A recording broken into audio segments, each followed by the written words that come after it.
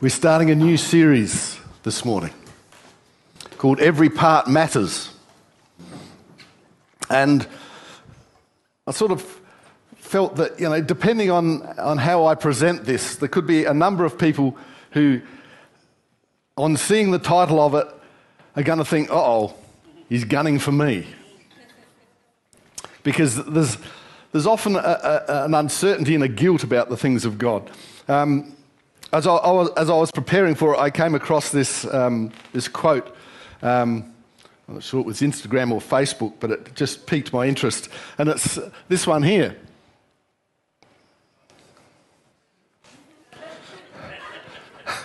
The fastest land mammal is a toddler who's been asked what's in their mouth.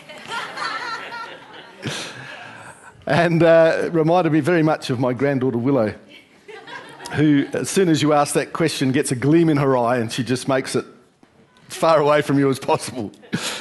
But it interested me because it doesn't matter what the child actually has in their mouth. There's an association there. There's an accusation and an admission of guilt, no matter what it is. They could actually have food that they're supposed to be eating in their mouth. But as soon as you ask them what they're eating, they're off.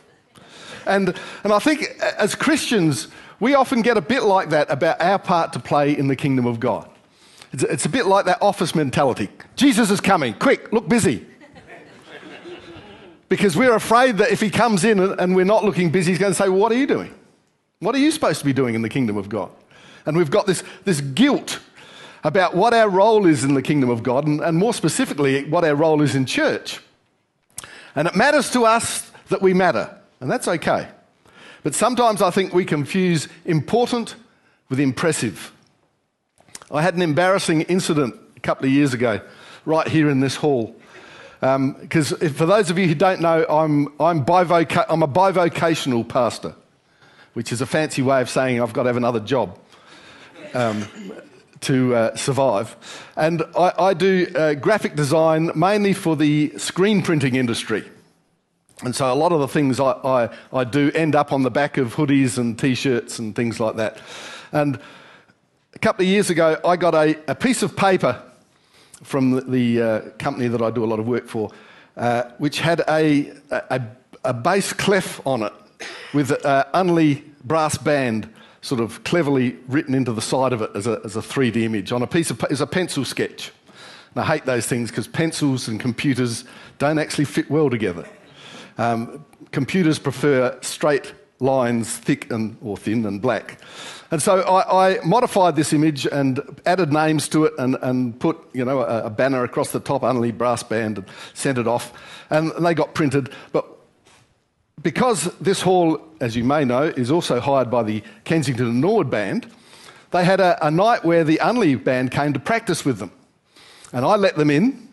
And I happened to notice that they were wearing a hoodie which had this design on the back. And so, full of my own self-importance, I turned to it and said, oh, that's... because I very rarely get to see the finished product. So it was great for me to see it there. And so I blurted out, hey, that's great, I designed that.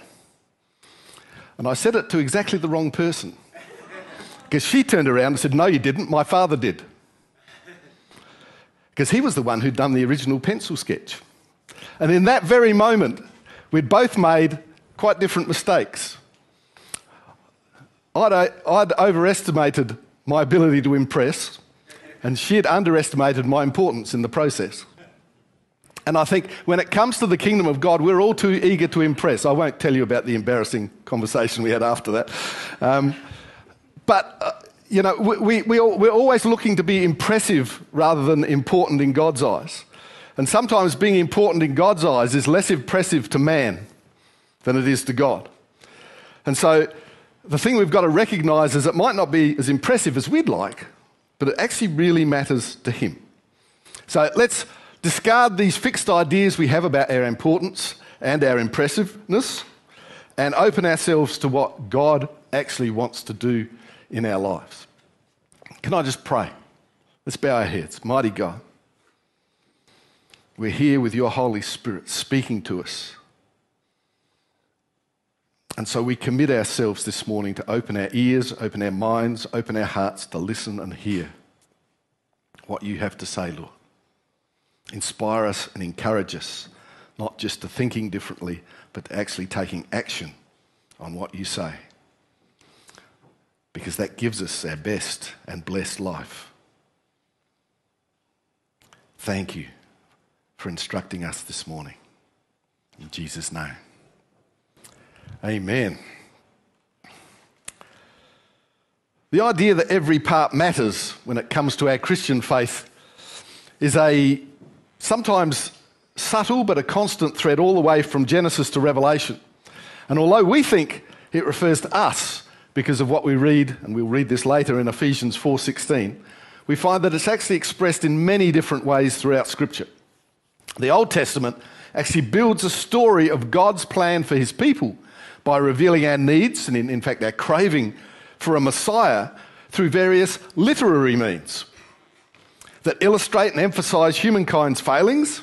The main one is just wanting to do it our way. And it also builds a story of God's patience with our recalcitrance. There's a nice word. Now, the Old Testament builds our understanding of God and documents our hopes and expectations in poetry, narrative, song, and dramatic prose. Each form of literary artifice works in a different way to reinforce the message, and although we don't always understand them, every part matters. Every part of the Old Testament is significant. Every part builds on the parts before it and around it. I think sometimes we get this idea that all these books came together and formed, oh, look, if we put them together, we can call this the Hebrew Bible or the Old Testament. But we need to actually realise that they're actually built one on top of the other. The authors of subsequent books actually had the ones before to look at.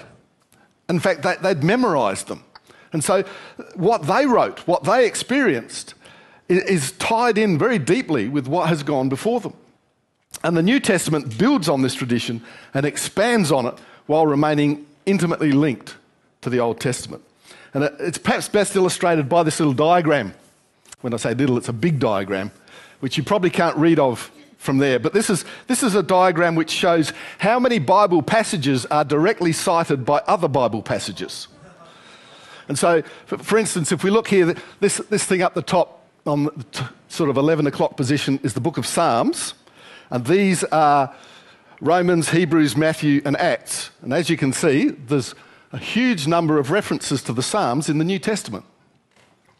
And you might think that's impressive. But they're only direct citations. If we look at chains of similar themes, words, events, or people that are linked together in the Bible, we get this. There are 340,000 cross-references that identify similar themes, similar words, events, or similar people that link different parts of the Bible. So we can see that the written word of God isn't just something that people slap down in the hope that one day people might read it and think it was a good idea. It's actually you think there's 340,000 hyperlinks. Imagine if they had the internet back then. All the HTML they'd have had to write. Luckily they didn't, because we wouldn't have understood it. But anyway, so throughout Old Testament history, it was the written word, or more often the remembered word, that gave shape and meaning to the lives of God's people. But then Jesus came along and turned the whole world upside down.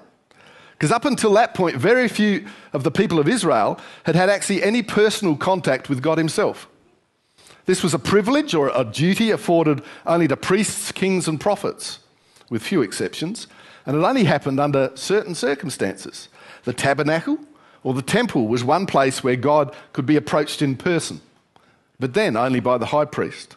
The other personal connection God had was mainly through his prophets in order to encourage his people when they were on the right track, or chastise them when their disobedience led them into ruin, which seemed to happen an awful lot. And this made the Hebrew Bible, or our Old Testament, the most important and reliable personal connection to God the Israelites had. Remember, this whole idea of reading Scripture or being deeply immersed in Scripture was a community activity rather than an individual devotion, and every part of Scripture mattered.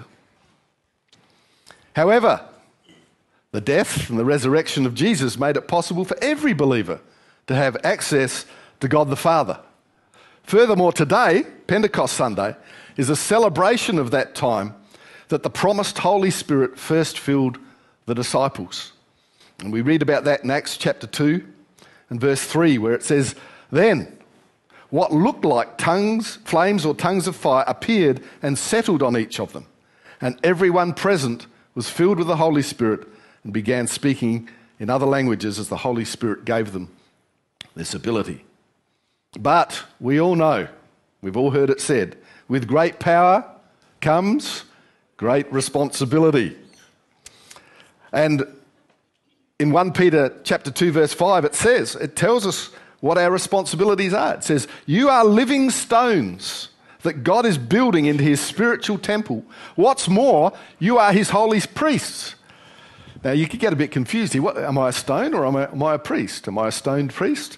Or perhaps I shouldn't have gone there. It says, "Through the mediation of Jesus Christ, you offer spiritual sacrifices that please God." So instead of bystanders to a lot of what goes on in God's kingdom, we have suddenly been elevated to not only being part of the temple itself, ourselves being a temple, but we are God's priests to bring sacrifices that please God. So we have quite a sudden change in the emphasis of the kingdom of God. Along with the tradition of Scripture, where every part matters, for the first time the phrase "every part matters" applies to us. As believers, we've become kings, priests and prophets in the service of God.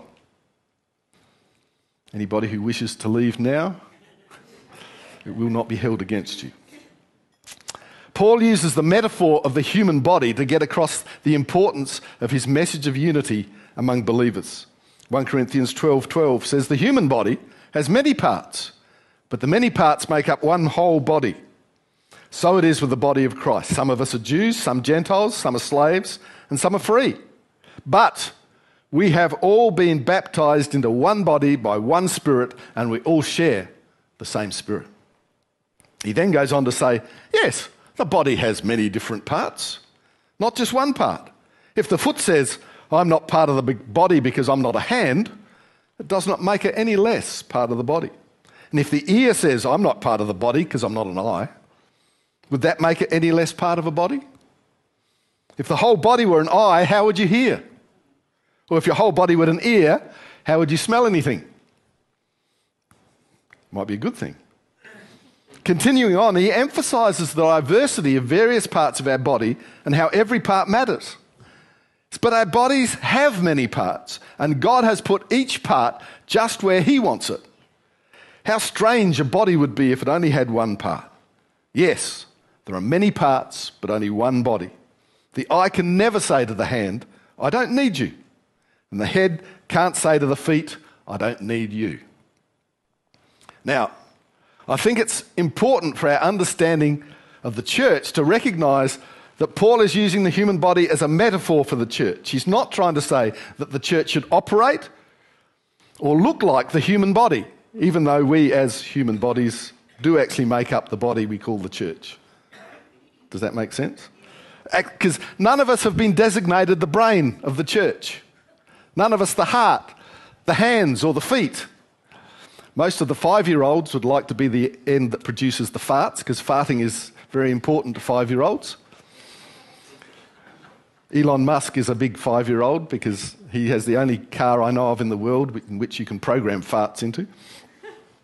But we're not, although we use it as a picture to help us understand the whole idea, we have to get rid of this idea that we actually form part of that body. Some people like to think of themselves as the eyes of the church, or the heart. Some people like to think of themselves as the brains of the church. I won't admit to that sin at all in my early days. But we haven't been designated as part of that metaphor. We actually have a purpose as part of the church. In fact, Paul describes some of the parts of the church in 1 Corinthians 12. In verse 27, he says, "All of you together are Christ's body, and each of you is a part of it. Here are some of the parts God has appointed for the church." Now notice that this isn't all of them. It says, First are apostles, second are prophets, third are teachers, then those who do miracles, those who have the gift of healing, those who can help others, those who have the gift of leadership, those who speak in unknown languages. Notice how there are some odd ones snuck in there? In the middle of all of that, those who can help others. Doesn't sound like a very spiritual gift, does it? But it's right in there. He goes on to pose a question in verse 29. Are we all apostles? Are we all prophets? Are we all teachers? Do we all have the power to do miracles? Do we all have the gift of healing? Do we all have the ability to speak in unknown languages? Do we all have the ability to interpret unknown languages? Of course not. So you should earnestly desire the most helpful gifts. Notice he doesn't ask the question, do any of us have the ability to help others? And he doesn't say, of course not. I think we all have the ability to help others. But I believe that God will give us the gifts we need to do the work he has called us to do. He's also placed us in the perfect location to exercise those gifts. Because the two most common questions Christians ask about how to outwork their faith are, what is my gift and where does God want me?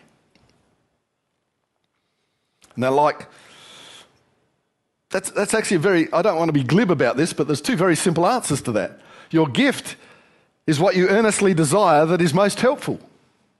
We've just seen that in 1 Corinthians. And the second thing is God wants you where he has put you. Because like everything in our faith walk, God does what we cannot, and we are supposed to do what God has called us to do. Ephesians 4:15 says, instead we will speak the truth in love. There's a whole message on that. Growing in every way more and more like Christ, who is the head of his body, the church. He makes the whole body fit together perfectly. As each part does its own special work, it helps the other parts grow so that the whole body is healthy and growing and full of love. God makes the whole body fit together perfectly. That means he's placed us where he wants us, and he's done it perfectly. Our contribution is to do the special work we're called to. Notice that the other parts grow and the body is healthy and growing and full of love, not because Jesus has put us in the right place, but because we're doing our part.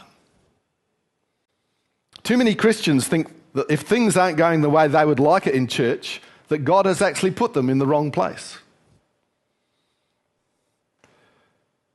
Ephesians 4:16, he makes the whole body fit together perfectly.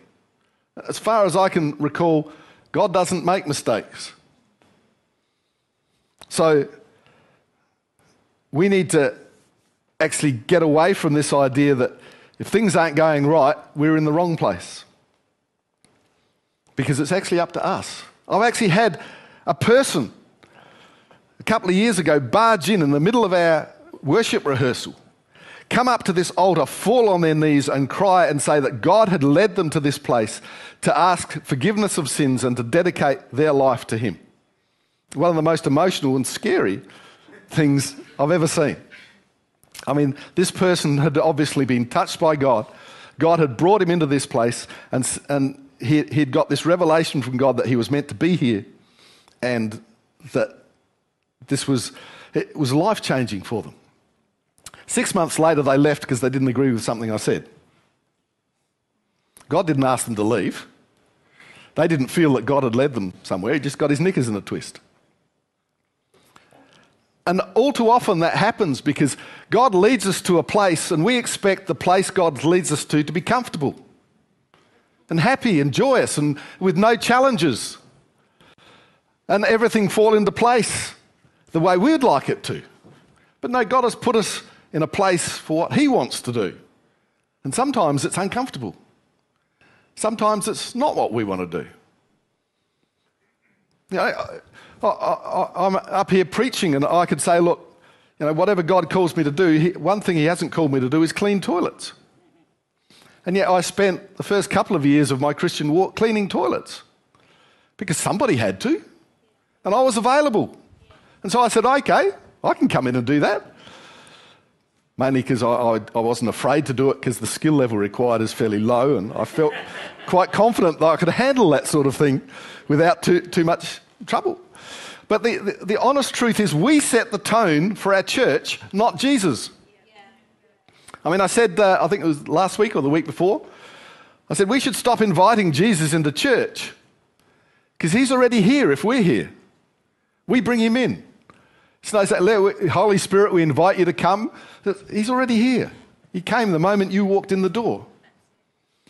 What we need to do is invite him to continue battering on the doors of our hearts and our minds in the hope that one day we'll hear him or that we'll listen, that we can hear him, but we're just too busy going la, la, la, la, la, la, la, la, la, in case something gets through that we don't actually want to hear because we don't actually want to do it. See, he's just waiting. Because he's fit to get us together perfectly, he's just waiting for us to act together. And what has he asked us to do? Has he asked us to save the world? Has he even asked us to build the church? Has he asked us to be missionaries, evangelists? Has he asked us to be street preachers, aid workers? He actually hasn't asked us to do much. Just our own special work. Because it says in Ephesians 4:15-16, as each part, I know we don't like feeling part of a machine, but who knows we're in each part? You're in each part, I'm in each part. As each part does its special work. So you are special. Doesn't matter what work you're doing, God considers it special. And remember, what's important to God isn't necessarily impressive to man. A lot of people come into church and they look at the preacher up the front and they say, I want that job. Stupid, I don't want this job. God forced me into it and gave me a gift to actually keep doing it. But it wasn't me. I had to grow into this. And I actually had to allow God to grow me into it. Who loves getting prophecies? Who loves people speaking God's word over them? I used to hate it. Because you get strangers out of town who hadn't known me more than 30 seconds, and they'd say, that guy in the second row here, next to the blonde. My total identity when I first became a Christian was he's the guy with the blonde. Everybody could remember Vicky. He's Vicky's husband. Nobody could remember my name, but they knew who I was with. And they'd say, yes, you. God wants to tell you think too much. And I'd be, no, that's it. And I'd sit there thinking, oh, how do I stop that? Well, I'd have to think about this. And the next person would come in and they'd be preaching and suddenly they'd stop and look at me. I'd think, here we go. Yeah, you, next to Vicky. God wants to tell you think too much. And I got to the stage where I'm thrown out, what on earth do you want me to do, God? And it was actually Fergus McIntyre who actually got quite violent with me. And I mean physically. He was not painfully. But he said, look, stop worrying about what God is going to do and just let God do it. Relax. And he hit me in the chest and I staggered backwards a couple of feet. And he said, see, it's not about falling over. He said, I'm pushing you. It's not the Holy Spirit. But the thing is that if you can allow yourself to relax enough to fall over, God can work with you. And I relaxed. Yeah, no, don't touch me again. But so God doesn't actually want us to do a lot. He has got something planned for each and every one of us. But we actually have to let him in. We actually have to let him do it. We actually have to stop thinking about what it might be like and trust. It's a bit like a trust fall, if you like. There was somebody there to catch me, but I just felt it was ungainly and just not cool to fall over. I mean, I was perfectly in control of my body. Why should I fall over? And I had to actually realise that it was a question of letting whatever the power of God wanted me to do get past that physical barrier as well as the mental barrier that I had, to allow his work to begin in me. And I think we need to recognise that. Our special work It's what he has called us to do. And you need to ask that question, what is my gift? Because God will tell you. And he will tell you how to use it where he's placed you. Now, that doesn't mean that you're placed in a certain place forever. Don't get me wrong and say, look, I've just got you here because I've pinned you all here and none of you can leave. There are some situations where God speaks and people get sent out.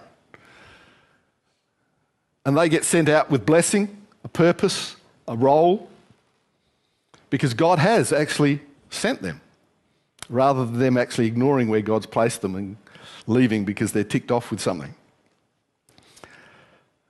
We're called to do our own special work, not somebody else's, just our own. And in doing that, guess what? Other people grow. The church grows and is healthy and is full of love. Simples. It's interesting that after the verse in Corinthians where it talks about us as a body, comes Corinthians 13, which is known as the love chapter. And I think it's really interesting that as Paul describes how we are put together and how we are a body, that instead of launching into how that body should operate, what we should do, how we should think, what we should plan for, his very next chapter is all about the love that we should have for one another. Because don't forget, we have a plan and a purpose. And although it's kitsch, we've got to remember we're human beings, not human doings. That we've been called here for something more than just action. We're called here to love. Love is what people see. Love is what the unsaved see in us. Love is what gets them saved. Not doctrine, not scripture, not knowledge of the Word of God. The fact that the love of God actually shows through us. And so I'm going to explore that concept next week. But this week, can I ask everybody just to stand?